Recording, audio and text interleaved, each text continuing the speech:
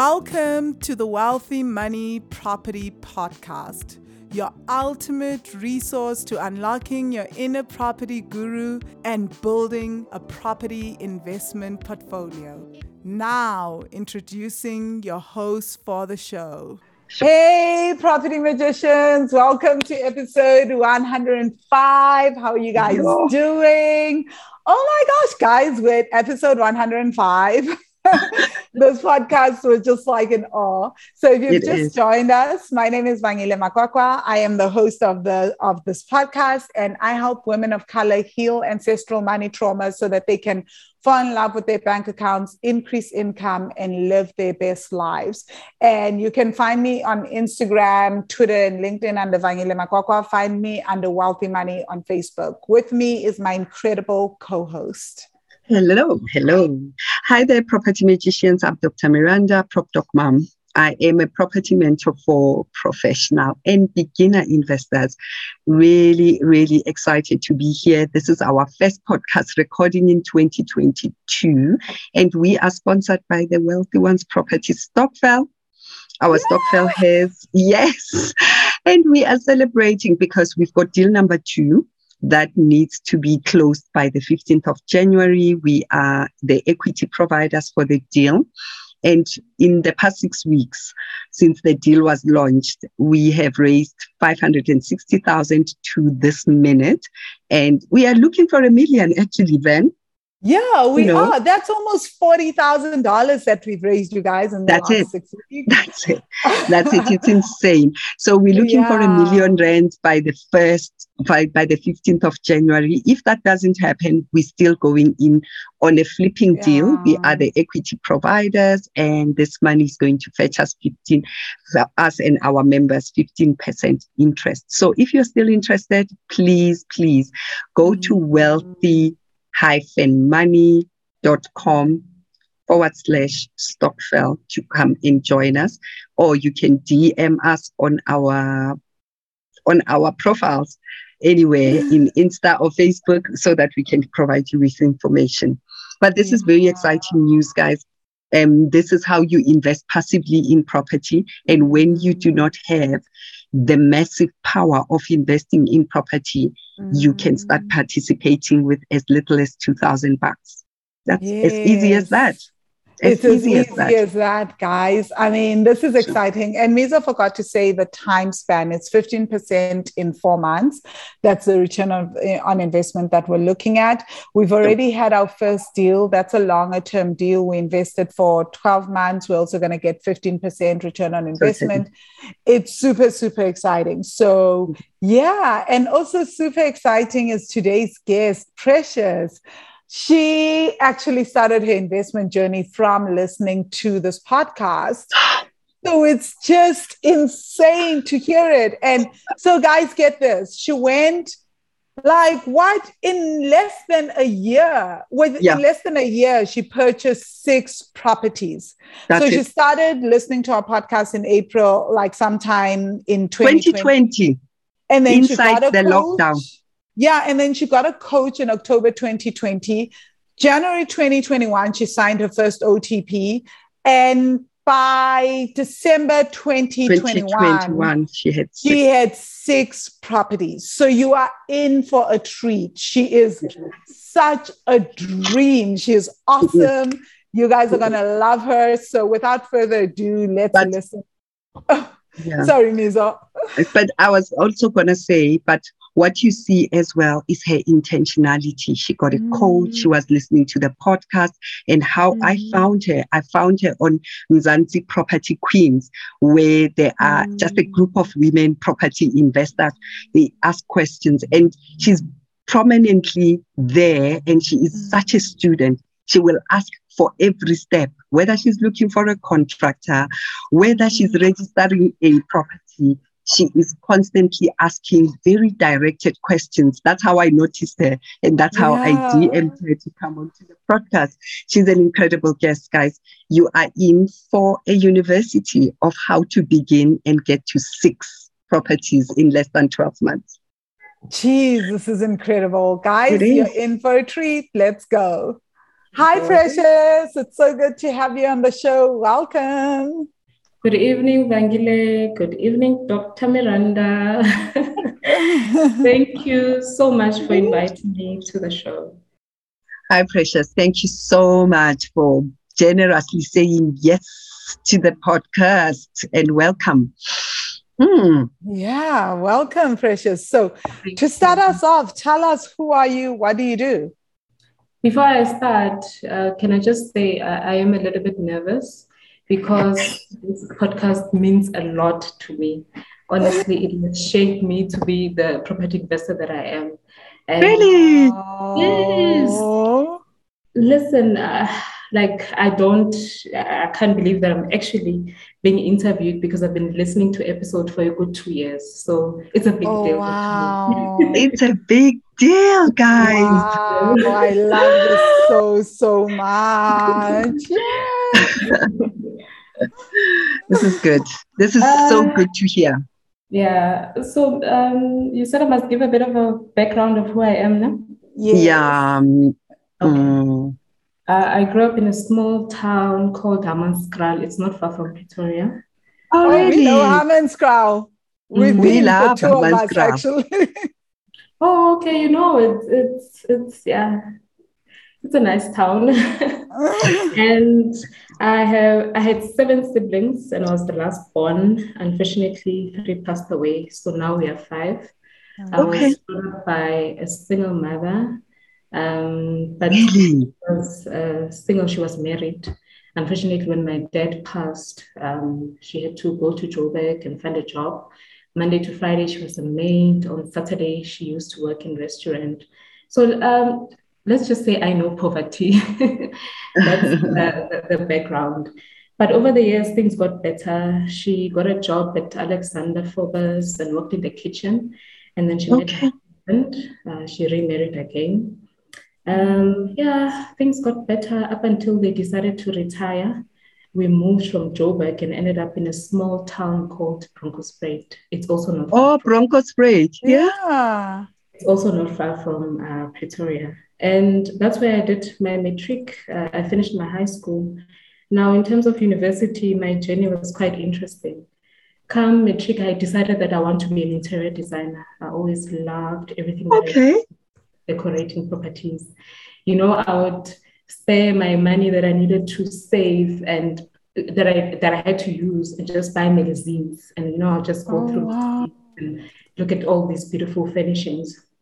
So in matric, I went to my parents and I was like, I want to be an interior designer. I've decided I'm good. And they said, no. What is interior design? It's not happening. You must look for another profession. I was so down. I didn't bother applying. You know, when you're in matric, you need to start applying from the second term, third term. So I did until December. And January, my brother was like, listen, I'm going to drag you.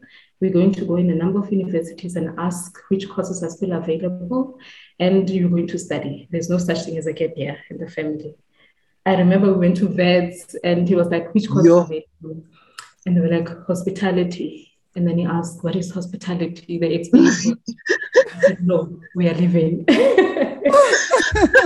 We ended up in Val. Yes, like taxi after taxi, we ended up in Val. Yeah. When we VUT, there were 3 courses that had space, and that was internal auditing, financial management, and tourism. And you need to pick one of these, you know. I was like, okay, internal auditing was the first one. 4 years later, I had a degree in internal auditing. Okay. Wow. I was fortunate enough to join a very great company where I did my articles. I joined it in 2008, and I've been employed there to date. So, all right. Yeah. Wow. Okay. So you still work as an internal auditor? The company is actually external auditing, so I'm an external auditor. Even though you are in internal auditing. Yeah. I see. Awesome. So Precious, the reason you are here is about property. And just to everyone, I met Precious at Mzansi Property Queens and just love your questions all the time. You are a prober of note. So please tell our listeners, when and why did you buy your first property? Were you even thinking real estate investment, or you just was buying a roof over your head? Like I mentioned, I wanted to do interior design, Okay. and I was still not happy with the current job. When you come from a poor background, your parents would advocate that you need to be educated, and that's where you Yeah. find your freedom. And it was not the case. So with my first promotion, I bought my first house. Okay. Happy days. I thought, okay, good. Second promotion, I bought myself a car. And I was still not happy. I felt like, when am I getting the money so I can do this and do that? So I started Yeah. saving and traveling. But when I had my daughter, I had to make serious changes because I kept on thinking, oh my goodness, this little human being will grow up and I need to be able to support whatever path that she wants to end up in the future. So I put a number of goals to say, okay, I will start investing in the stock market. I will focus on interior designing. I love flowers. Yeah. To see what I can do because I believe I'm talented when it comes to anything that has to do with design. And Okay. the fifth goal was investing in property. It's number 5 because it is a venture that intimidated me. Okay. Why? I was of the view that you needed capital, like, okay, lots of it. property investor, like into zabantu abanemali, So I like that. On goal number 1, I tried to teach myself how to trade and invest in stock, and I failed dismally. Luckily, I was introduced to a coach, and this coach taught us the different types of shares. And Okay. particular subject, it was REITs, if I'm pronouncing it correctly. REITs, yes. REITs, yes. Yes. So that's where you buy shares in real estate companies. And Yes. I kept on engaging him quite a lot in terms of how do you study real estate agent? Because I knew he was also a property investor. And he said to me, okay, so once you achieve this goal, start physically investing in property. And I told him, oh, no, I'm not ready. I need money. And he was like, here's a book, Bigger Pockets. Read it, then come back to me. Yeah, that book, I learned a lot. And when is this Precious 20? Which 20? All of this is happening in April 2020. You're kidding me. What? April 2020. What? Which Bigger Pocket book is this? Because they produced it quite a lot. They've got a multi-family one, they've got a rent to buy, they've got a burst strategy. You know what? I know it has a blue cover. A blue cover, yeah. Well, Bigger Pockets has a thing, right? Bigger Pockets is their logo is blue, their branding colors are blue. Okay, no, it's rental property. Rental properties. Okay. Who? Brendan Tanner. Yeah. Oh, it's Brandon's rental book. properties. I know that one. I know that one. Yeah, it's a. I've got one of Brandon's books on my Kindle. Yeah. Okay. Yeah, me too. I've got 3. So, okay, so that's how you bought your first property, and then you get to read this book, and it changed everything. Well, I didn't buy as yet because the content was more relating to the rules and regulations in America and not in South Africa. Of course. I was not ready to start purchasing my first property, but I was motivated. I realized that it is possible because you use other people's money. So I started searching for other books that are written by authors in South Africa. And let's just say at that time, I couldn't really find the book. Then I remembered Vangile once posted on Facebook because I used to follow her. She posted on Facebook podcast on Property Magician. I was like, okay, let me start listening to this podcast. Okay. Oh, boy, was I hooked. I got a notebook. You got a notebook. I got a notebook. I call it Financial Literacy Notebook. It is a notebook that I'm planning to hand down to my daughter when she's a teenager. Everything Awesome. that I'm learning in property investment, in the stock market. You are handing it down to your child. Yeah. Oh my God. So with the podcast, my notebook was finishing, because I was putting a lot of information, and I was starting to get worried to say, okay, when are you going to implement? I remember in the book that I read of Bigger Pockets, they mentioned analysis paralysis. Paralysis. Yeah, paralysis. I think I got to that stage where I was overwhelmed. I had so much knowledge, and yet I did not have the guts to actually start. Actually, yeah. Until I heard you interview Uslin Dile, Yeah. Saki Sizwe, Stockfell. Wow, a go-getter. She is. That woman, listen, she's going for the money. So I started stalking her in all social medias until I slid in her DM and I said, listen, I'm looking for a coach. Do you coach? And she said, yes. And we booked 5 sessions. And that's when I started implementing. So by December 2020, sorry, I started working with her in October. Yeah. In December 2020, I had a company. I learned quite a lot. And come January, I put my first OTP, January 2021. Now, my goal was by March 2021, I should at least have started investing in 3 properties. Not just right.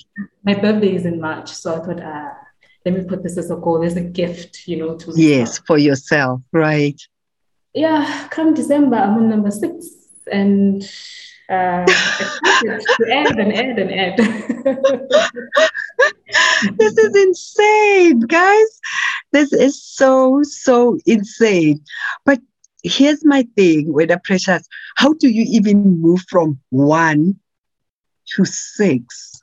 Someone sitting there will be thinking, was she not scared?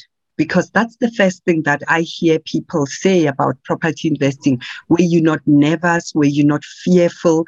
And if you were, how did you even overcome from 1 house to 6? Let me just say, having a coach really assisted me. Slee mentioned all the mistakes that she did, Yes. all the risks that she took. So yes. I learned so much, and I became confident to say, I can do this, And I told them my goals, like my future goals, and for me to achieve my future goals, I really needed to take this investment serious. So I started working, started going to viewing, identifying location, putting the structure together, being comfortable in terms of where will I start? Am I starting on multi-let, Airbnb? Where am I starting? Where? Yeah. I put everything and I was comfortable, and come January, I put my first OTP. So my first by January 2020. So I'm just getting the 2021. 2021. Yes. So you started, when did you start with your coach? October 2020.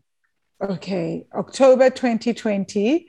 And then you then you put your first OTP in January 2021. That is incredible. It is. Can you walk us through what that felt like for you emotionally? Yes. I was going to ask that. The New Year's Eve episode that we did, which is the episode before this one, we talked a lot about the anxiety and fears and dramas of the OTP. So tell us, what was that like for you? OTP, by the way, guys, is an offer to purchase. And gosh, it is a drama on its own. It's a life of its own.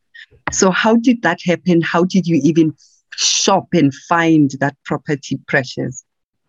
Well, the OTP was not that difficult for me because my coach took me through my first OTP. We literally went through all the terms and the clauses and what I can even add in the OTP.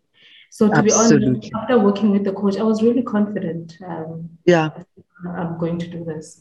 Now, the location I wanted to start in is Sunnyside. Okay. One might ask, why Sunnyside? Why aren't you studying in the suburbs, But I realized that in the suburbs, fine, the properties appreciate, but at the end of the day, I might have to add from my own salary. And at this stage, starting as an investor, I don't want to be adding money from my salary. I need a cash flowing property. So now with flats in Sunnyside, you get spacious flats like your 72 square meters and above. So the plan was obviously to partition and add the rooms. And when I did the calculations, it was enough to actually have a cash flow. So my first cash flow, you won't believe how much it is. Tell us. All I can tell you is that when I told a friend of mine, she was like, wow, so much work for so much little money. But to you, it was cash flow, right? 1,200 Rand. Yeah. Why? Sunnyside flats are quite pricey. Eh? It's 450 or 480. But my calculations included vacancy. So I saved 5% of vacancy.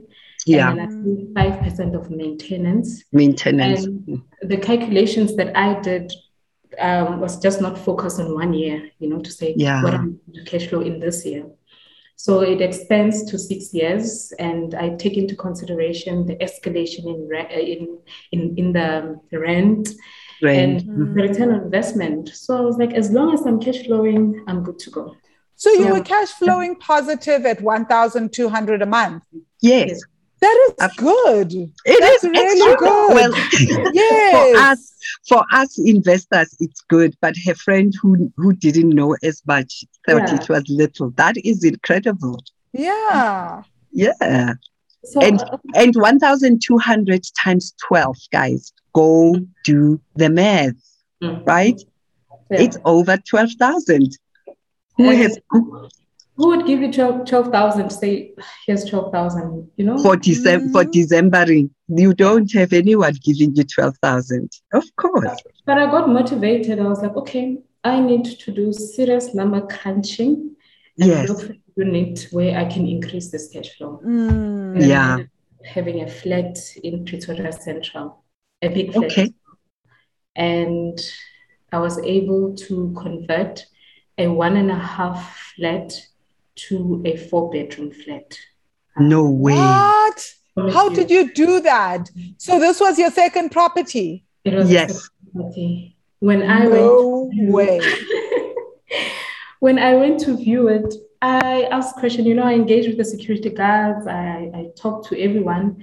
And then the security guard said to me, there's an investor who has about 8 units in this flat. And I was like, give me the numbers. I started engaging with this investor, and he even took me through one of his units and showed me how he actually partitioned. He was so willing to give me information. He even shared the contractor that he used, Oh, that's awesome. Look at that. When I did the OTP, I was confident that I was going to cash flow a good 4,200 Rand. And this is after... obviously all the expenses and saving for vacancy and maintenance. So second property felt good. 4,200 Rand in the bag.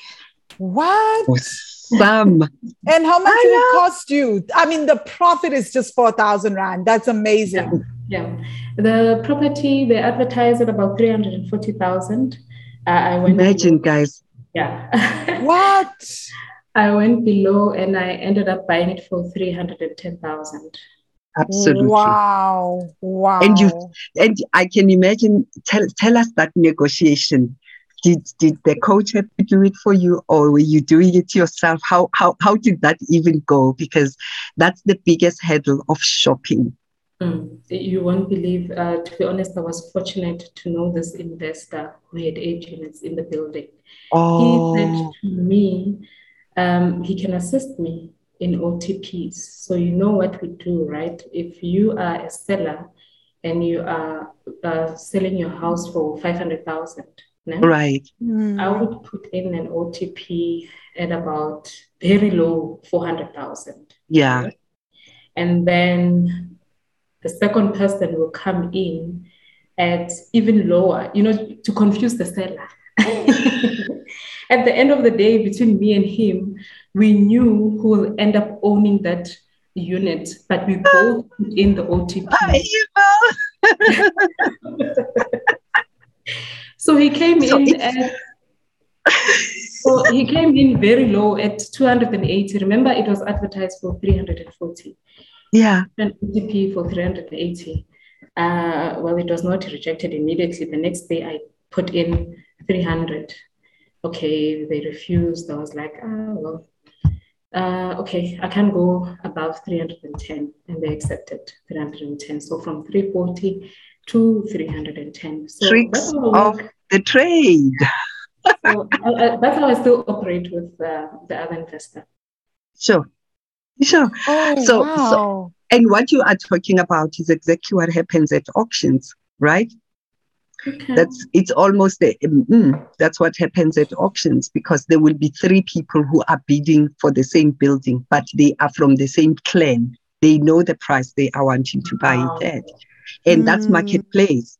That's marketplace. I mean, fruits and vegetables are sold like that at the market. You come in one day, tomatoes are 60 rands per box, and somebody comes in and dumps their tomatoes at 45 rands a box.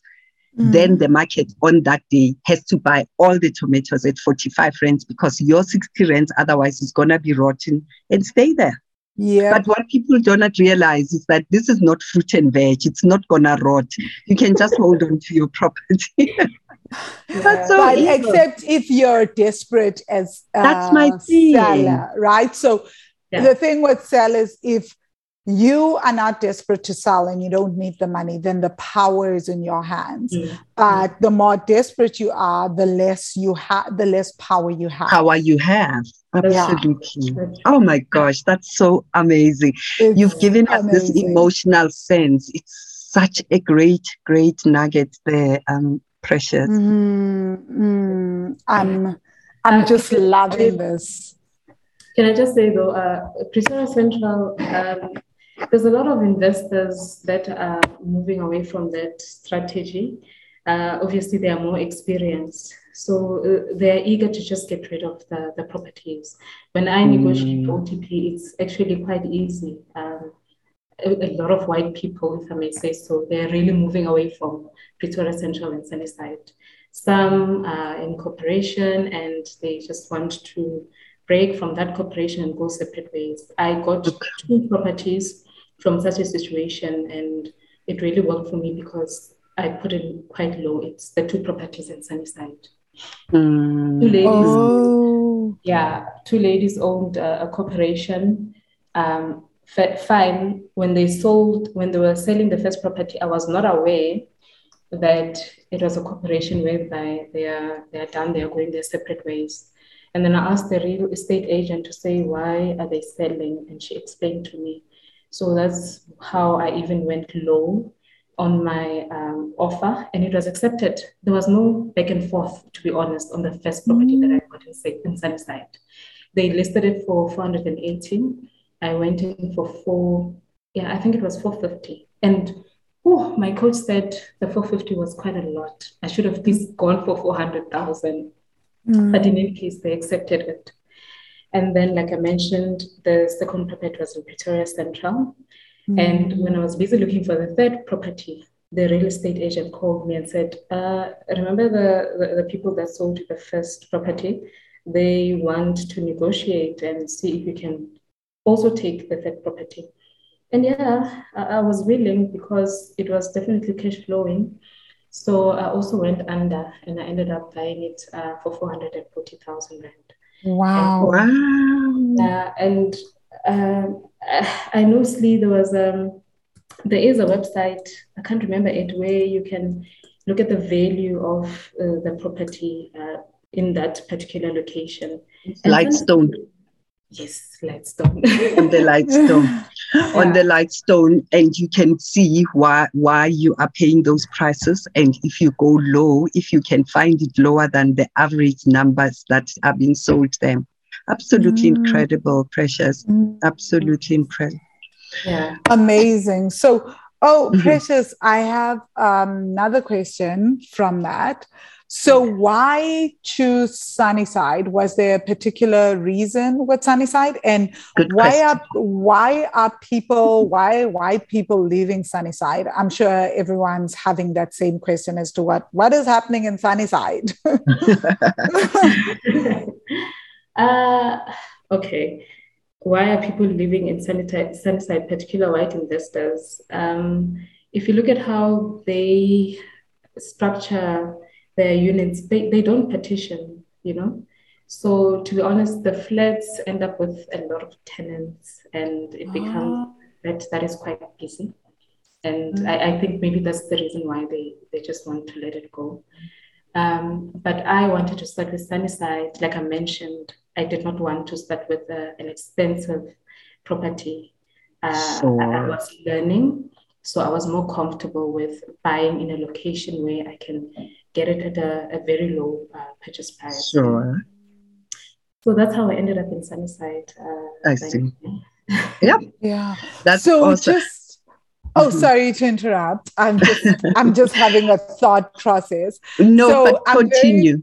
I'm very fascinated, Precious. So because there's partitioning, are you saying that in one unit, you're not dealing with one tenant? You could be dealing with maybe 4 tenants, for example, in the second unit that you partitioned?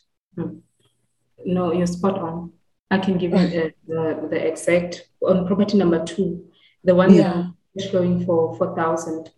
Like I mentioned, I converted it from 1.5 bedroom to 4 bedroom. Yeah. Yes. So 3 bedrooms, I am charging each tenant 1,800 rand. Yes. And in the main bedroom, I'm charging it 3,000 rand. So whoa, for a bedroom. It is huge. It's the main bedroom. And that particular bedroom is always having a tenant. For the past, ever since I started, the tenant has not moved. Absolutely. So I've been managing 4 tenants in one unit. Whoa. Awesome. Yeah. Now, you've told us about the journey of, and it is as easy as that when you've got your property set up nicely and whatever, but someone would be wondering, but I'm sure there's a financial investment there. How do you, every second month, because it almost feels like every 3 months, you have signed an offer to purchase. Yeah. What has been your financial process, Precious? Is it bank? Is it your own capital? Because that's what holds up most people. They'll tell you about finances. That's why they never begin on their financial journey. I love this question, Lizo. Thank you for asking. Well, growing up in poverty, guys, my relationship with money was never good. I didn't even know that one needed to have a relationship with money. So as I started training, I started saving very early. I opened a 32-day, those deposit bank accounts. Yeah. I'll put a certain percentage in there. And if I open my app and I see the money, I was okay, because not having money, I'd get anxious, So I was always good with my finances in terms of saving. Okay. At the time I started working with a coach, I had enough money to pay the 10% that the banks request, because they only approved 90%. I had enough money for the lawyers, the transferring and on the tenant. So for the 2 properties, my savings covered for that. And then property number 3, I had to refinance my home. And what I got, I was able to also cover the 10% from the bank and also the lawyer's fees. And On my fourth property, luckily I knew that I was going to get a bonus, and I worked quite a number of overtime, and that's where I Okay. put the money on the fourth property. For the fourth property. Yeah, and then same with property number five. I work crazy overtime hours, but I know it's going to pay off at the end of the day. So that is what I'm contributing. 90% is coming from the bank. The 10% and the lawyer's fees, it's literally coming from my own pocket. I don't have a credit card.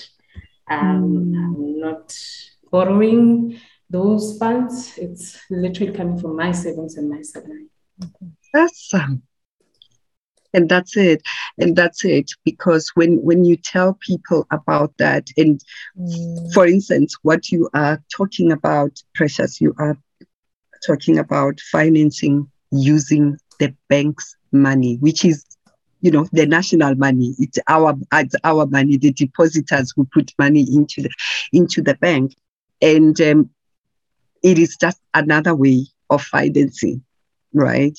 And another person who's listening, who is able to access bank money, they've got a good credit score, and they have a pay slip, because that's the psychology of banks.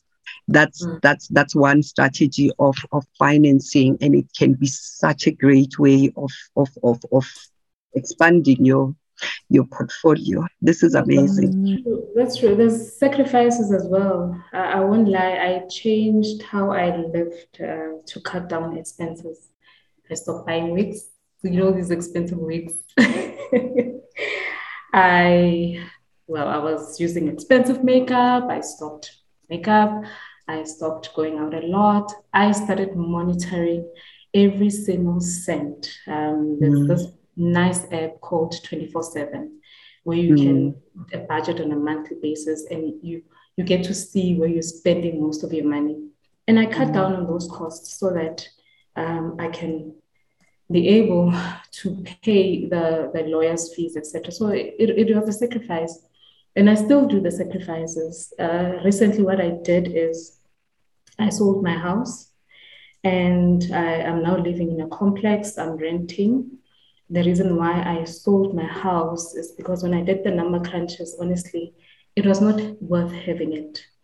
Maintenance was costly. It was far from my daughter's school, so I was spending on petrol. And even the rates, this house was in Atteridgeville, but the rates in Atteridgeville are literally 1,000, 1.2, and yet it's in location. Your rates are so expensive in South Africa. Like I can never wrap my head around that. Hey, just imagine it. I did the number crunches. I was like, no, I'm selling this house. Yes, I understand the benefit is that I can always refinance, but now I'm starting with a portfolio, so I can use the portfolio that I'm building to refinance and really let go of the house, because the maintenance was just way too much. The cost when it came to maintenance. Every month, something,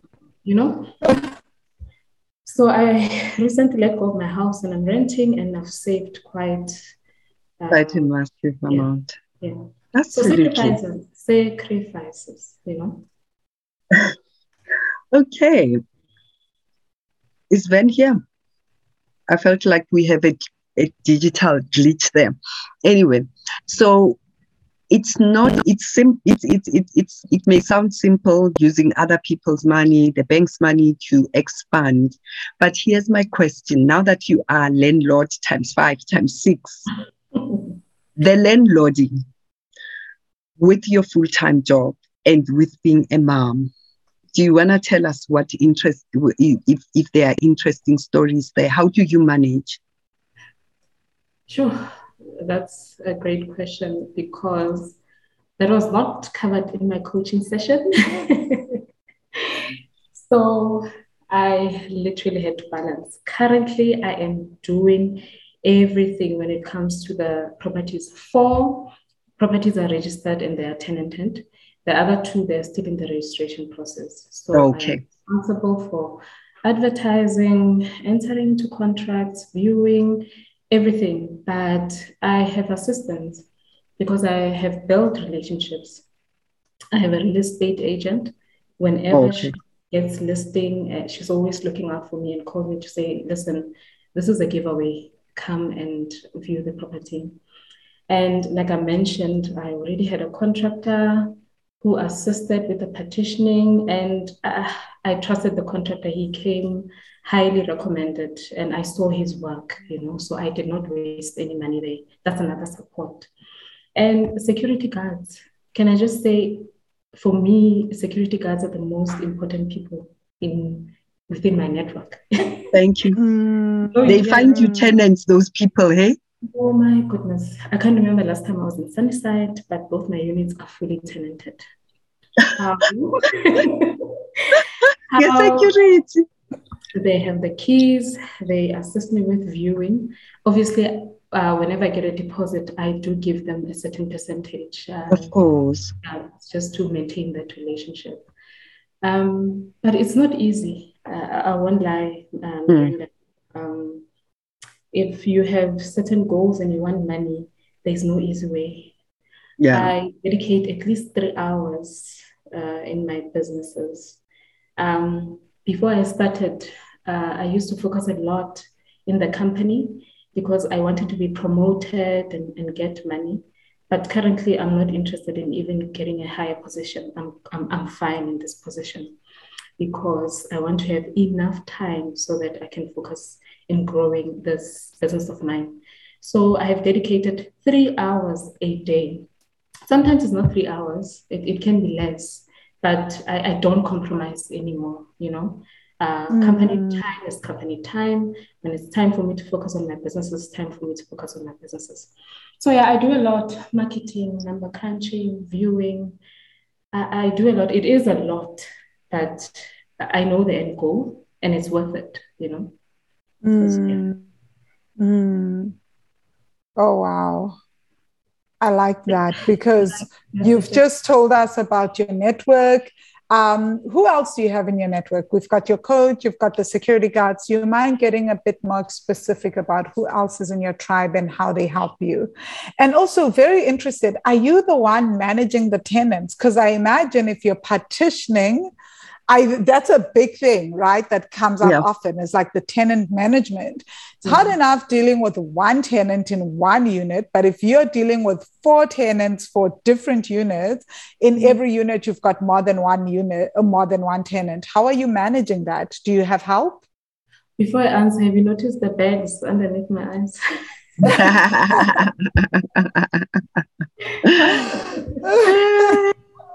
So in my network, like you mentioned, the security, the contractor, the other entrepreneur that has assisted me quite a lot. I built a relationship with one particular real estate agent. And the 5th one is an accountant. A colleague of mine has a consulting services, so he helps me with the financial statements and whatever that the banks that I need to submit in order for my loan to be approved. So yeah, that is my network. Who is managing these units? Myself. You won't believe how I'm managing it, but it's working. I have WhatsApp groups. Unit 404. All the tenants included in that WhatsApp group. If there's any issues, it's written in the WhatsApp group. But, having a unit that is newly renovated, because when we partitioned, we got out everything that is old in terms of the bathroom, the kitchen. So all my units, they are in a good standard, if I can say so. Oh, so it attracts tenants. Yeah, and I'm also not paying so much when it comes to maintenance. So there's hardly ever issues related to maintenance. Yeah. Sure. So I manage it in a WhatsApp group. That's where we communicate. WhatsApp group. Totally. Wow. Yeah. I like it. I've never thought of including in the tribe which your WhatsApp group is your actual support. Right? I really like that.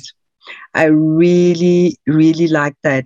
So Precious, are you saying then for you, because you started with a coach, you instantly knew the type of strategy you were looking at? And have you diversified to another strategy at all? I knew before with the coach. Honestly, with the coach, I wanted an accountability partner. I Okay. learned from the podcast in terms of the Yeah. different structures and the different investment that existed. Right. Now, I got attracted to the multi-led because I wanted a cash flowing property. Um, since I'm on six, property number seven, I call it. I'm so excited with property number seven. It's definitely going to be an Airbnb in the coast. So yeah. Oh, wow. Yeah. Yes, So man. Yes. I got a coach. She's highly recommended. Her name is Nkate Komlambo. She has Yeah. an Airbnbs in the coast. So What does she do? Sorry, what kind of coach is she? Airbnb. Airbnb coach. Oh, Yeah. nice. From the beginner guide, because why I wanted to work with her, she lives in Gauteng and she has all of these Airbnbs in Cape Town, and yet she's managing the systems that she has in place. I'm impressed by it because I cannot afford to be flying from Cape Town to Gauteng. If she is able to succeed, I want to learn from her, Totally, girl. So, Totally. so number seven, Yeah. I'm excited. After Airbnb number seven, before I move away from Airbnb, from the podcast, I know that there is different strategies, rent to rent and whatnot. But I want to purchase an apartment because I would then gain the income from the short rental and also from the appreciation value. I really want a nice apartment. You want a nice apartment. An upmarket one this time. Okay. All righty. This is such an incredible thing. And the next, well, they say it's risky, but I plan on going commercial. But I'm not purchasing. I plan on renting, and I want to work in the salon industry. I want to rent a space and put a number of the people that work in the salon. When I go and do my hair, I always ask, how does this work? And they'll tell me that we actually rent a mirror. And renting a mirror, you pay about 3,500 Rand. Yes, I know that. And the more I do the calculations, the more I think I can benefit when it comes to salons. So after absolutely, that is the route I want to take after number seven. Yeah. Guys, I want to tell you that on the, I think, 29th or 30th of December, I was doing my nails with my nail technician, and she was highly stressed because she is renting a space, her little desk of making nails. She rents there, but the owner of the practice where she is at was going to shut the doors at 2:00, and she had to finish her clients at 2:00. And you can imagine it's New Year's Eve. Wow. And it's New Year's Eve, and her business works during the festive holidays. We all want to look nice, and she had to shut her salon at a time when she is not ready. Number one. Two, that practice was going to be closed from New Year's Eve at 2 p.m. until the second, like, seriously, not even the second, 5th. I think it opened today on the 5th of January. And I was on the phone sitting like this, calling everyone I know in the area to see if they can give her space, even if it's in the garage, so that she can set up her desk. It was the most incredible thing. And the owner of the practice was refusing to leave her the key. And she's like, I am so busy. I have no time to steal your stuff. And December is when when everyone is so busy, especially for nail salons. I was heartbroken. I sat at the salon for 2.5 hours because I was calling everyone. I called some of our guests that have been on this podcast to see if someone can borrow her a small space where she can set up her desk. She's a nail technician. absolutely dedicated girl that I've known for 9 years. So you are absolutely on the money there, Precious. They do. The person that maintains my locks rents a desk and basin, and he pays 3,000. If I want to go to the hair salon, then he takes appointments for all of us, and then he spends the whole day at the salon in Midrand, and then it's done. And he knows that, okay, we are going to take another 3-4 weeks before we need maintenance. That's how it goes. Dr. Miranda, do you mind if I ask you a question? Which area are you trying to do your nails? Just want to know. It's in Bryanston, and she absolutely has to do Bryanston because her clients are all there. I know her because I used to work at a company that is around there, and it was around my office. When I finish at 4:30, I can quickly hop in. 5 o'clock, 6 o'clock, she's done. I come home, or I begin at her salon at 7 a.m. and she will do nails until 9 p.m. That child, she is the most dedicated person. They make a lot of money, and you'd find that a set of nails is about 380, 400. It is. They make money. Yeah. It's unfortunate. I think my cousin is undercharging for her nails. As I'm listening to you guys, I'm like, yeah, but it depends on area. That's true. When I do my nails in Soweto, I will only pay them 150. But when you are in Bryanston, it's a different price. Okay. Yeah, it is. And when they do a home visit, it's a whole different price as well. Yeah. Yeah. Unfortunate. Okay. When you mentioned that the owner wanted to close, I can only imagine how does she maintain the tenants. You know, if I was in that situation, come January, I'll definitely be looking for another place, you know.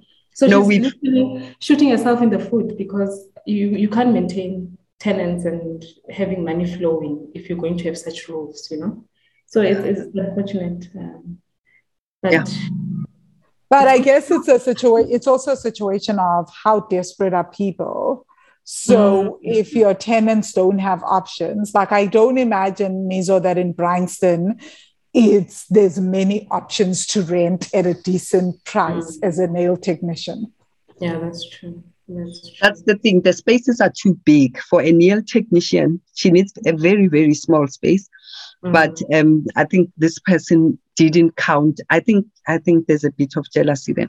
She didn't envisage how busy this girl is. She's been in this nail business for over 9 years. I've known her for over 9 years. And I will only wait to get an appointment with her. So her clientele is my type of person. We all look for her, and that's why she stays in the Bryanston area. But, you know, it's taught her well.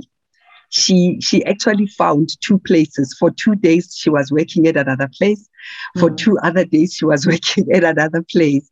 So it worked very well. It has taught her something about renting from people. So is she going to look for her own space now? Sorry, we're like going on about this, but nails are kind of like a thing for women. So if people are listening in, we're kind of like really concerned about this. Absolutely. But Precious is going into a commercial business. So I'm agreeing with her that absolutely that business, and it requires small space, Precious. Maybe that's the other important thing about it. It really requires very little. I don't know about you, but I'm.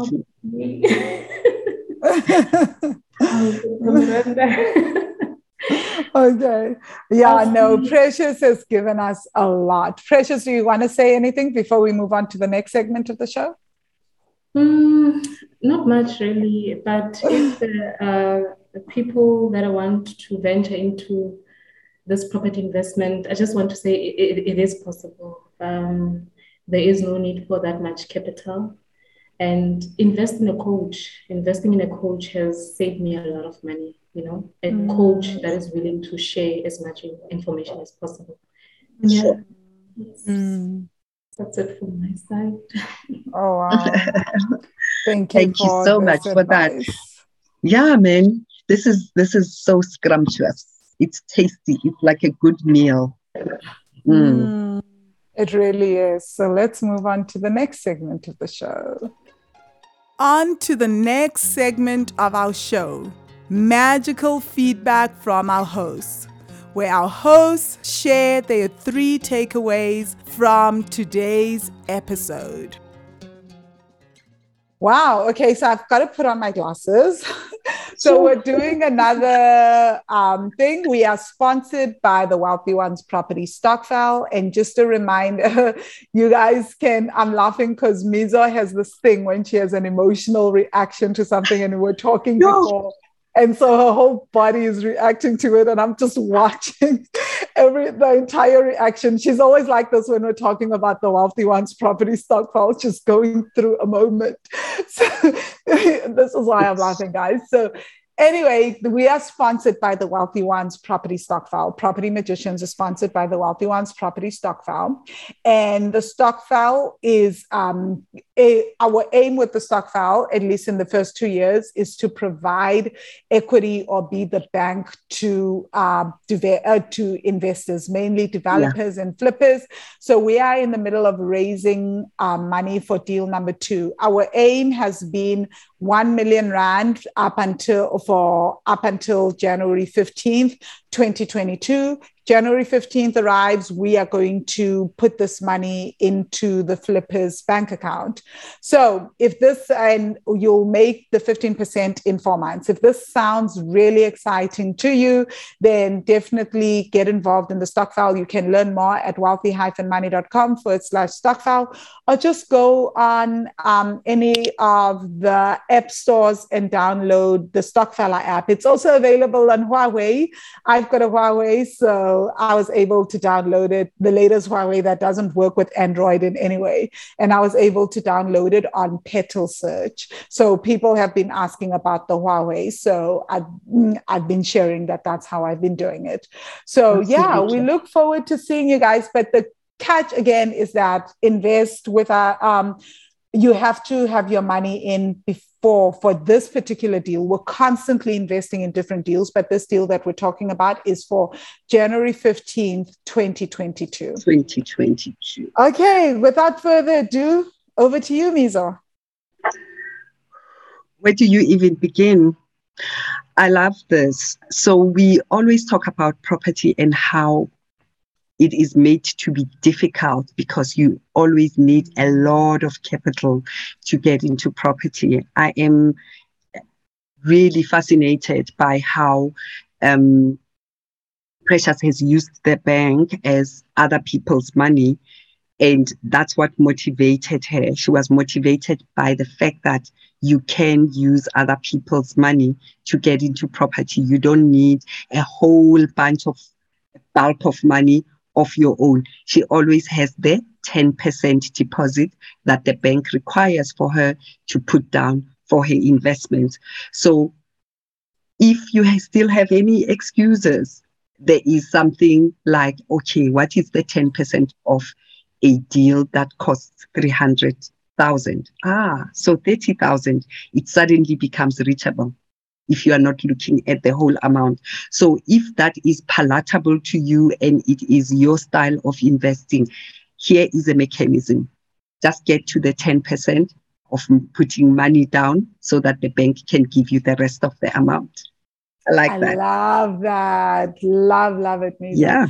Okay, so my other takeaway is, my first takeaway is how she just knew that this is how much money I have, and I'm not going to start in an expensive neighborhood. This is the neighborhood that feels right for me, and I'm going to start in that neighborhood. And then just going around, how she then went around to understand the neighborhood, to say, oh, people are moving out of here because they don't want to deal with multiple tenants in one unit. She figured out that, like, if she does the units and she allows them to be multi-tenanted, she would actually make more money that way, and it would work better for her investment portfolio. So love that. Just understanding the market is the key. That is my first takeaway. Just understanding your market and understanding the people and how people in that market operate. Absolutely. That is such an incredible thing to learn. Oh my God, these takeaways are so many. I am confused as to which one. So let's take this one about mentorship and coaching, guys, because this is such an incredible thing. So I would say Precious actually self-mentored herself by listening to the podcast, and then she would take notes and read books that other property guests that would come onto our podcast would name as the books that changed their lives. So she self-mentored even before she got to pay a mentor. And what I really liked is that, how did she get a recommendation for a property mentor? Listening to the podcast. Yeah. Slee was here. Slindile is on episode 6 about Sakisizwe Stockfell. And Slindile happens to be our coach as well, Vangile and I. And when you know somebody who has got a track record and you form, then this podcast has formed a network of people and you can trust the person that you are going to. So, and I think my biggest one that she mentioned was Slee would laugh and share with her all the mistakes that she has made as a property investor. And that's what makes her the coach that she is. You know, you need to have bumped up the hardest times. You need to have had the hardest time about something that you can impart to someone to say, don't repeat it. This is not done. You can't do this. So there you are. So mentorship in anything. I have got a life coach that I've kept for over 15 years. And for me, this is, she knows me. I can pick up the phone and say, Babs, it's going down. Just, I need 10 minutes for you to listen. And she gives me a perspective very quickly. I really, really like that. Yeah. Yeah. Very, very powerful. I love that. Guys, I have a coach for almost everything in my life. I don't even bother myself. Like, I'm just like, you know what? Life needs to be lived. And if there are other people that have learned the things that I've learned the hard way, there's no reason why I have to go through hardship to get these lessons. Just look at just the power of coaching, right, Mizo? Just how she went from 1 property to 6 properties in like a year, in under a year.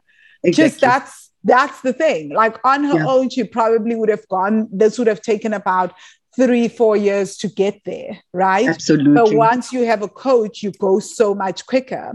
And you can see how much she's trusting in coaches, because now she's like, I want to coach for this, I want to coach for that. So yeah. And but not only that, did you see that within her multi-let strategy, now she's introducing short-term letting. And what has she done? She's signed up with Nkateko Mlambo, who is going to be on our podcast, by the way. For sure. So for me, it is, the Airbnb strategy requires certain things. How do I get there quickly? How do I do it from a distance? It's a 2-hour flight from Joburg to Cape Town. I'm not going to be able to do this all the time. How do I get there quick and short? I am a mentor for Airbnb, because 15 strategies require 15 coaches. I mean, people who do development. I know zilch. I know enough for me to tell you what goes on in development, but I don't want to coach you in development, because there are nuances in development that I know nothing about. This is amazing. This is why we also got Slindile for the Stockfell. We're just never going to try to do it on our own. So then my second takeaway was the number crunching. You know how she said her first property made 1,200 like profit. And she was like, no, let me go back to the drawing board. I'm now going to crunch the numbers and make sense of them. So there were 2 things that she mentioned when it came to number crunching, right? It was that she then was able to rethink how to increase her profit and what to do with the property. So the forced appreciation strategy. But then she also went back to her own personal life and said, having this home makes no sense for me. It's actually costing me money. It's not helping me in any way. So maybe what if I sell my home and I focus on building a property portfolio and I actually work on renting, and I rent out spaces for myself. I think this is so powerful. I love this mindset. I love her thinking. And I think that, like, going back to do I need this? Because, and I think the home ownership, this comes back to what Mizo is always harping on about, which is the family home, right? Yeah. And our attachment to it. So with home ownership, I think what we can talk, what she was talking about is that if the home is costing you more money, is it worth holding on to it when that money can be used for investment purposes?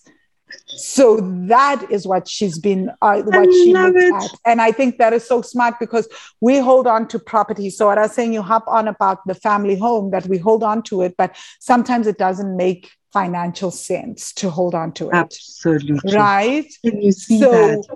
Sometimes it doesn't make financial sense to own your home. And I'm just thinking of the several property investors that we've interviewed on this show that talk about how they live, how they don't own the home that they live in. They're paying rent for the home that they live in because they're busy building up their property portfolio and owning their property portfolio, or owning properties that other people are renting, and that money is what's paying for their current rent or something along those lines.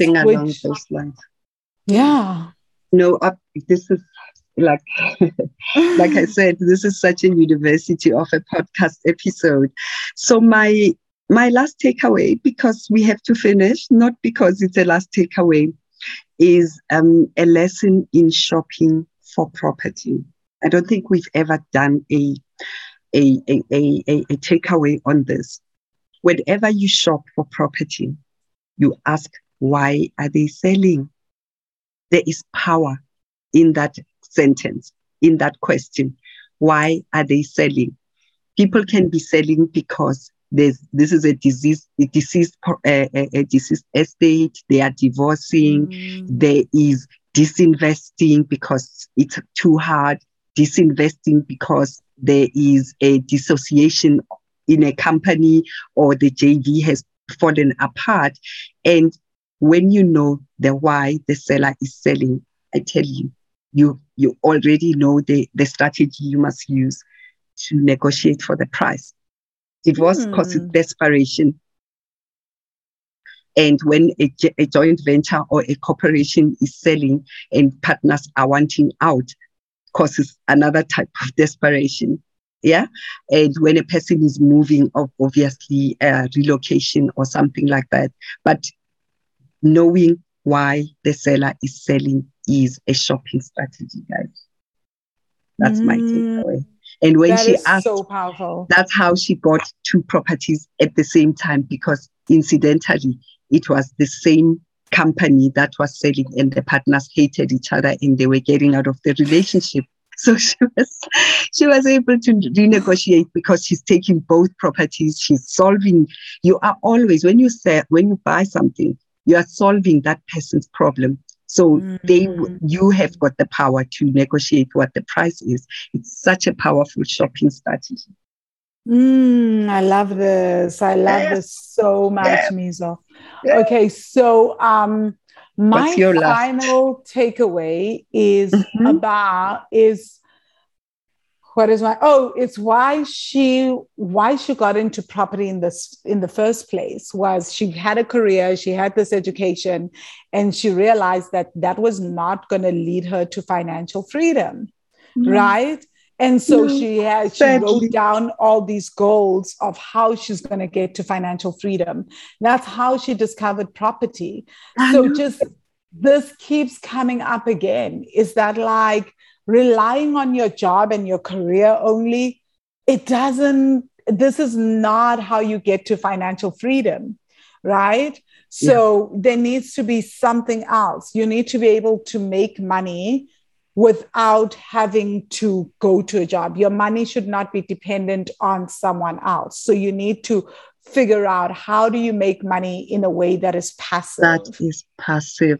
I just Yeah. love it. And when she mentioned property, she said, I had put property as my fifth goal because I was so intimidated by it. The same intimidated person is the one who has a half a dozen properties.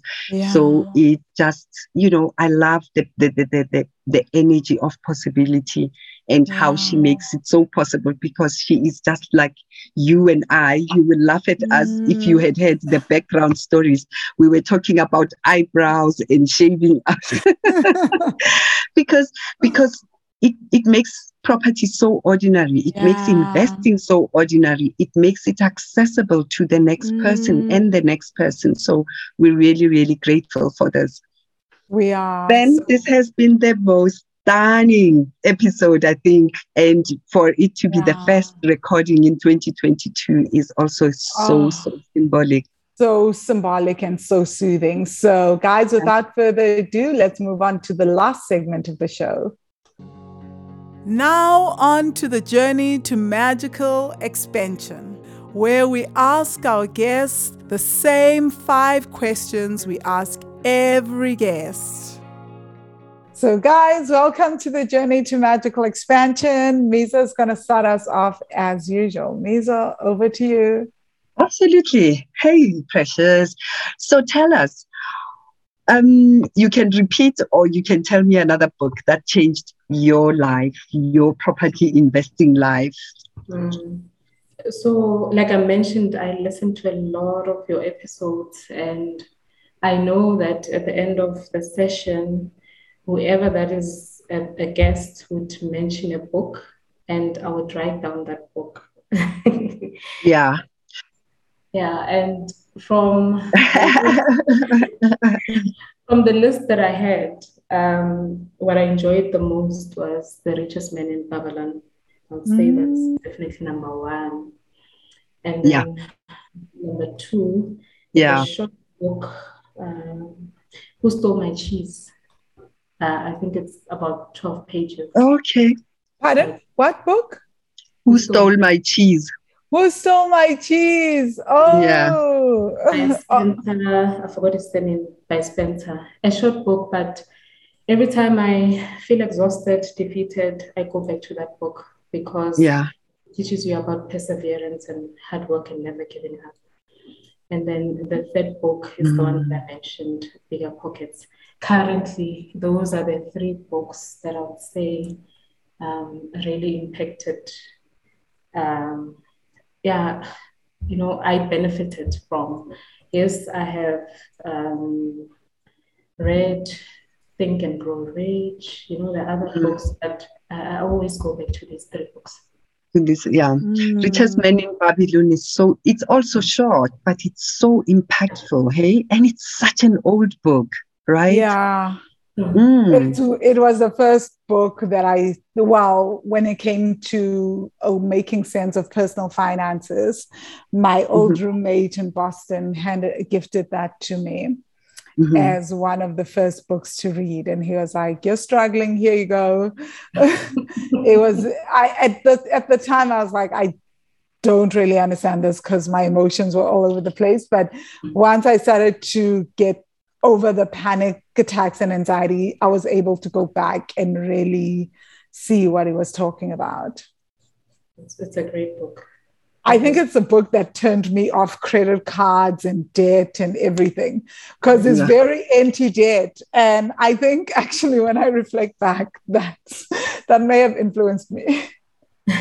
No, same here. I ended up downloading the app 24/7 because I got obsessed with looking at my expenditure, decreasing the expenditure, and when I get a salary, I need to invest it first. So it's a great book. I had to read it twice. It's a very great book. You learn quite a lot. Yeah. Okay. That's amazing. So, Precious, what keeps you inspired? Sure. I have 3 goals that a lot of people that I share with, they keep telling me that it's unrealistic. I even stopped sharing. Even this venture, I don't share it with those close to me because unfortunately I am surrounded by people that are quite negative and are very quick to say that is not possible. By the age of 45, Precious will have a successful interior design company where I will be designing boutiques, Airbnb. I will have a successful property investment company that will include different strategies. Lastly, I will be owner of a small coffee shop / bakery, flower shop with nursery where I can sell my flowers. What I mentioned, it's the three things that I love: design, property, and flowers. Design. Yeah. So, I don't think this is impossible, though. Like, these are such realistic goals. Yeah. It depends who you hang around with and who's next to you. Yeah, I know. I see what you mean. We get you. Precious, is there anything that you wish you had known or done before embarking on your property investment journey? Are there things that you look back on, you're like, dang, I should have known this? Oh. Yes, I'm trying to... Dr. Miranda, that's a difficult question. Obviously, I have learned along the journey. Yeah. And I'm trying to think of one, but my journey has not been that difficult. Okay. Thanks to this podcast, and thanks to you, I honestly cannot think of something that was a disaster, that made me think this venture. There are a couple of podcasts I always go to, and my coach, even though our sessions has ended, she still supports me. When I send a WhatsApp and say, yo, Slindile, I put an OTP on the property, this and this and this, and she responds. Slindile, I'm struggling to get a loan. They're not responding. They're taking their time. And she would assist me. So that support, also the podcast, I honestly can say something big has happened. I'll try and think about it, but whatever challenges, it was easy for me to conquer because of the resources. Yes. That's powerful. I love that, actually, because it all boils down to you had a support system, right? Support is such a powerful thing. It changes the game for everyone, really, because it means you don't have to go from pillar to post. That's the difference between having support and not having support. So just having access to your coach has changed the game for you. And imagine listening to 70 episodes. Yeah. The podcast. 70 episodes. That's a whole university, isn't it? Yeah. Yeah. It is. That I go back to. I have my 4 favorites. So, hence I was saying this podcast is quite important to me. It has really shaped me as an investor. And it's quite resourceful, and I just want to congratulate you ladies again. What you are doing is a great job. I promise you are changing lives out there.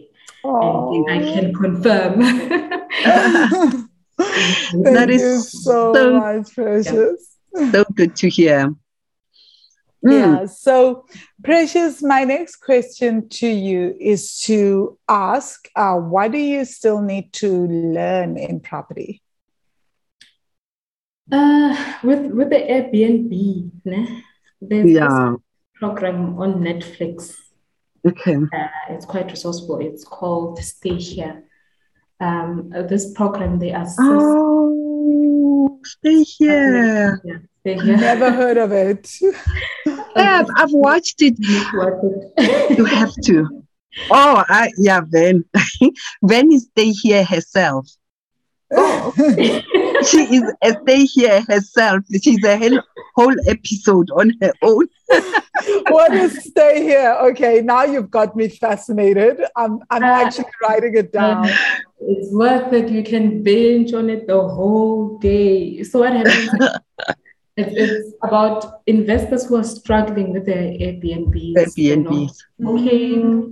So there come these two professionals. One is a marketer, and the other one is an interior design. Yeah. So they really assist these investors. Such an extent that they even visit the competition and advise the person to say, you know what, add this so that you're above your competition. It's a great show. So I learned quite a lot when it comes to Airbnb on that show. But am I ready? I think I'll be ready. The coach has worked so well for me when it comes to the multi-let strategy. I'm not ready to start without having a coach. Yes. Yeah. No, I get you. I get a coach for everything. But that's the thing. You cut the distance between you and your success. Yeah. Because it cuts out that part. But Stay Here is such an incredible episode. I mean, Ven is the master of testing Airbnbs. I've been in South Africa since April. Like my brother's been like, since April, you've been staying at Airbnbs. I'm like, yep. I've just been doing Airbnbs since I've been in South Africa. So for me, it's because I don't want to, even though I have properties, right? It just didn't make sense. And I've got a long-term tenant for my property in the Cape. There's no point because I know I'm leaving. Like I already know now I'm counting down weeks that I'm leaving South Africa. So I know that in a few weeks I'm leaving this country. So the idea of having to deal with furniture, to deal with things always just stresses me because I'm like, every time I have to move, that would mean I would have to put my furniture in storage, all this. And I'm just like, it's just not worth the drama. But now I've decided that I actually want that Cape Town is always going to be my base in South Africa because I was always torn between Joburg and Cape Town. But the problem is that I've always hated Joburg with a big passion. So now I'm like, I can buy a property in the Cape and Airbnb it. So I'm going to want to stay here. So you'll be staying in your own property. No, that's good. I was about to ask, how much are you spending on this? No, I'm not staying in my own property in Cape Town. I've got a full-time tenant, a long-term tenant at my property. So I haven't even been to see that property. Like I haven't seen that property in like 4 years. 4 years, yeah. Like all I know is I've got a great property manager. It's renovated, and the current tenant has told everyone how awesome it is and beautiful it looks and how stylishly it's been done up. So I assume my property manager did a good job of renovating it. That's it. So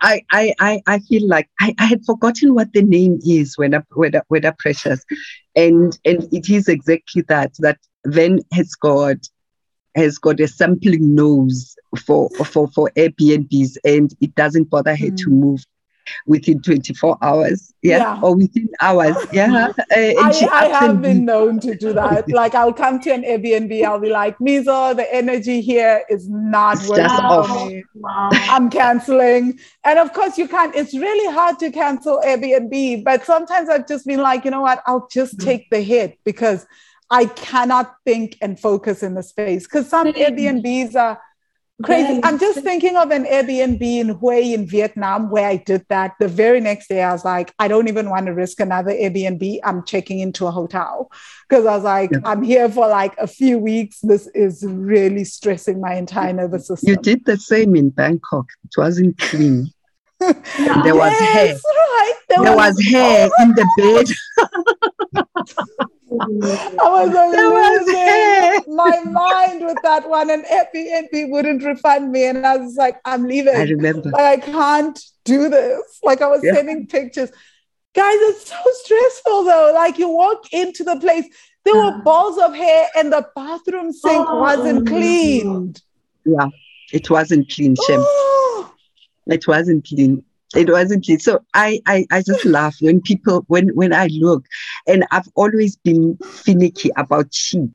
I mean, what freaks me out is when a sheet is not white. What are you hiding? I can't deal. No go. You don't go there. The sheet must be white. Yeah, like the current Airbnb where I'm at, you guys can see. You guys can't see because you're not seeing the video. The pillows are white. Yeah, everything is white. Like, I'm just like, it has to be that way. Because the first thing I do, I don't know if you do this as well, Mizo, when you get to be on a hotel, is like I strip off the bedding, the bed, and then I look and I'm like, okay, we can sleep here. Because my biggest... Yes, you remove the duvet. I remove everything so that I can see what the bedroom situation is like. It's my first thing. Wow.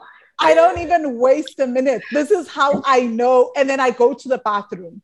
So before I even do anything, this is how I could spot within the first 5 minutes that me and this Airbnb have issues. Because that's the first thing I do. Because honestly, the bedding, have you seen the horror shows that people put on of walking into hotel rooms and then they get under sheets that are super dirty?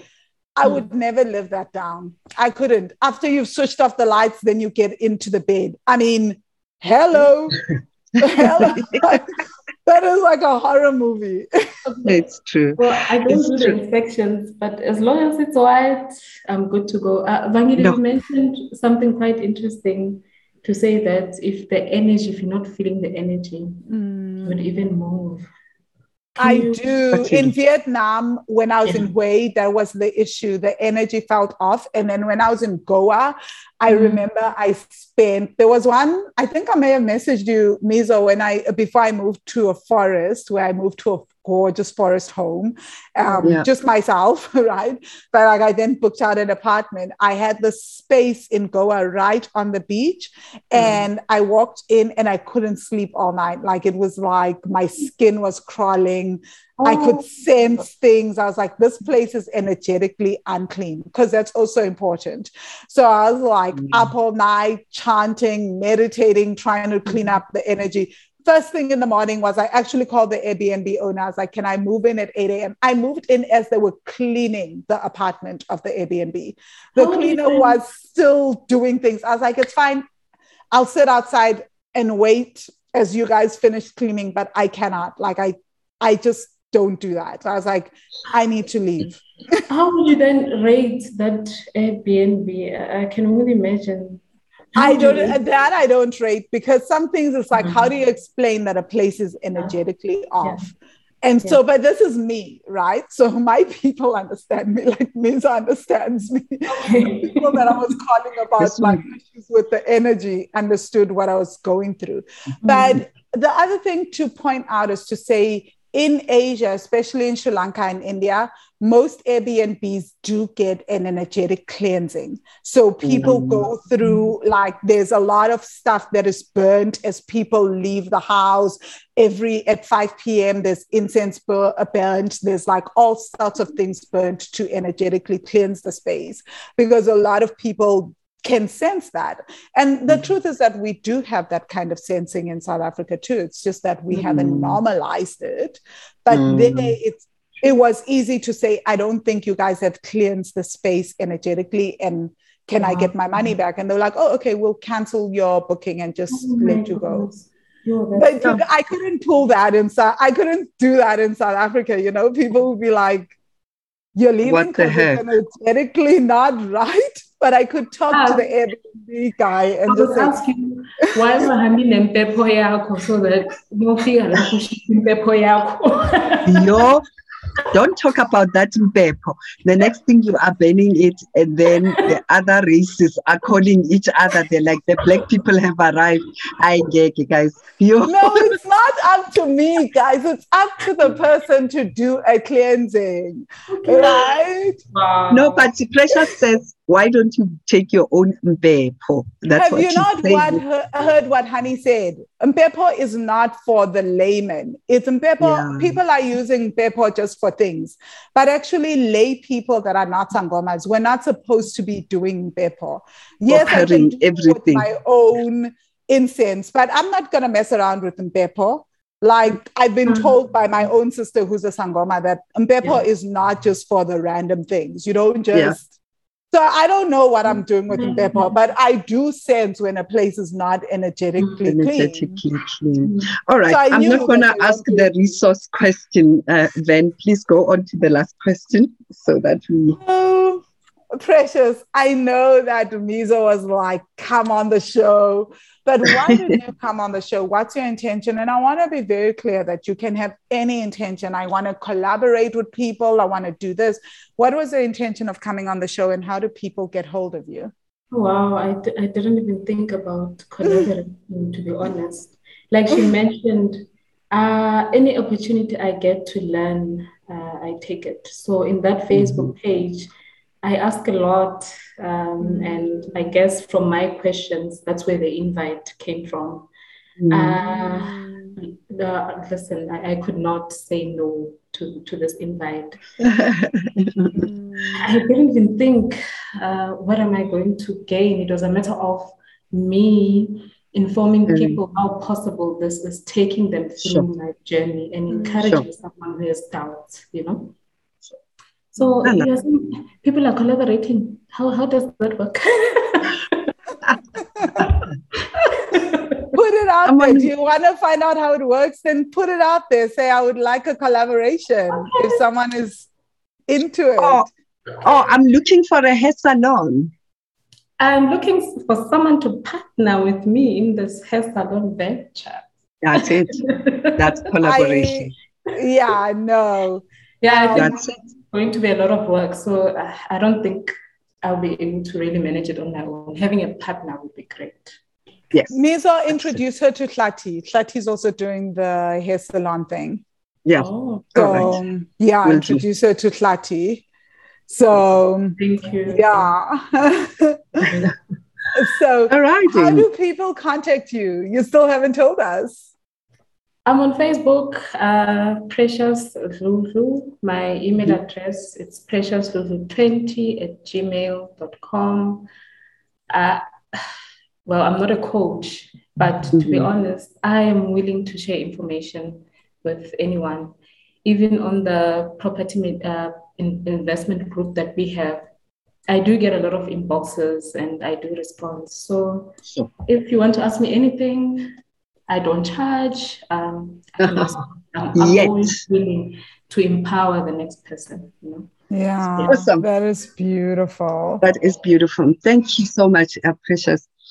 This has been such an incredible podcast. I knew that this is the type of property investor that we wanted on our show. So thank you. And thank you for your generosity, Van. This has been awesome. Thank you for accommodating on a non-podcast interview day. Thank you, Precious. Thank you, Mizo. And thank you, Property Magicians. We just want to send out a quick reminder once more that when you guys are listening to this podcast, we have until January 15th for the next deal, right, Mizo? The Wealthy Ones stock file deal. So guys, go to wealthy-money.com/stockfile, or just go on the Stockfella app if you're based in Namibia, Swaziland, Lesotho, and I'm missing a country. Zim? Okay, and South Africa. Okay, South Africa. And Zim, I think, Zim is definitely on there. Go on the Stockfella app, download it, and then go join the Wealthy Ones Property Stockfile. We are currently fundraising for a property deal where we will be getting 15% return on investment within 4 months for a flip. So if this sounds exciting to you, come join us. We are fundraising for that deal. We're putting in the money by the 15th of January, 2022. So if you're listening to this podcast, definitely join us. And thank you so much for listening to the podcast. Share it with all the people in your networks. Signing out. Thank you for listening, Property Magicians. My name is Vangile Makwakwa, and I am your host on the show. I help people heal their ancestral money stories so that they can fall in love with their bank accounts, become financially free, and live their best lives. So if you would love to increase your income, or you'd love to pay off your debts and increase your savings, contact me. You can contact me on the Wealthy Money website at wealthy-money.com. Again, wealthy-money.com. Or you can email me at vangile@wealthy-money.com. Again, vangile@wealthy-money.com. Find me on Facebook on the Wealthy Money group or on the Wealthy Money page, or find me on Twitter and Instagram as Vangile Makwakwa. Now over to my co-host. Thank you for listening. I am Dr. Miranda Prop Doc Mum on all the social media platforms on Facebook, Twitter, and Instagram. I'm the host of Property Magicians podcast, and I'm a property mentor. I mentor newbie property investors to help them to begin and to take action. Your journey into property investment begins with me, from property registration, from property company registration, to picking the correct strategy that suits where you are at. Find me on my inbox at miranda@wealthy-money.com. Again, inbox me at miranda@wealthymoney.com if you want me to help you start your property journey.